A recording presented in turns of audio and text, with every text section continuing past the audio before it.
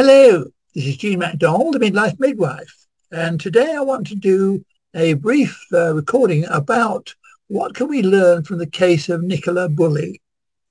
On the 27th of January 2023, a British woman, Nicola Bulley, disappeared whilst walking her dog in St Michael's-on-Wyre in Lancashire, and her body was later found in the river.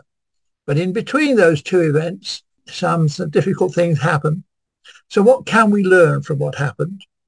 We learn that the misogyny in the police force in Britain is not limited to the big metropolitan areas like London and Manchester, but can extend all the way to rural Lancashire. We can learn the underlying attitude of local police from what the police, in this case, fed to the local media. We can imagine what they were saying behind closed doors. It was likely to have been, well, she was only a menopausal woman with a drinking problem.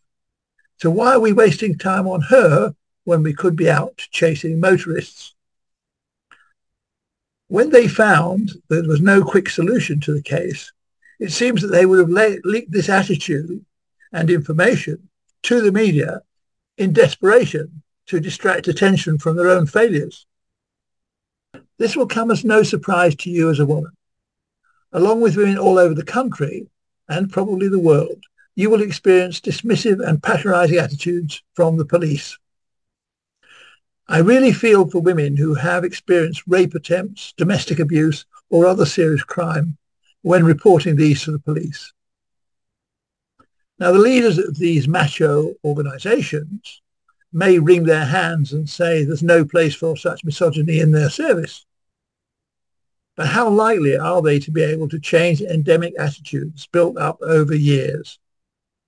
These are instilled into new young recruits just by mixing with their older colleagues who are already in the force.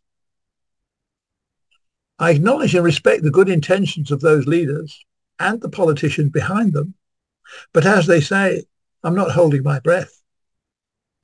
In the meantime, could we consider the suggestion of having a special women's police force run by women for women to handle the crimes particular to women?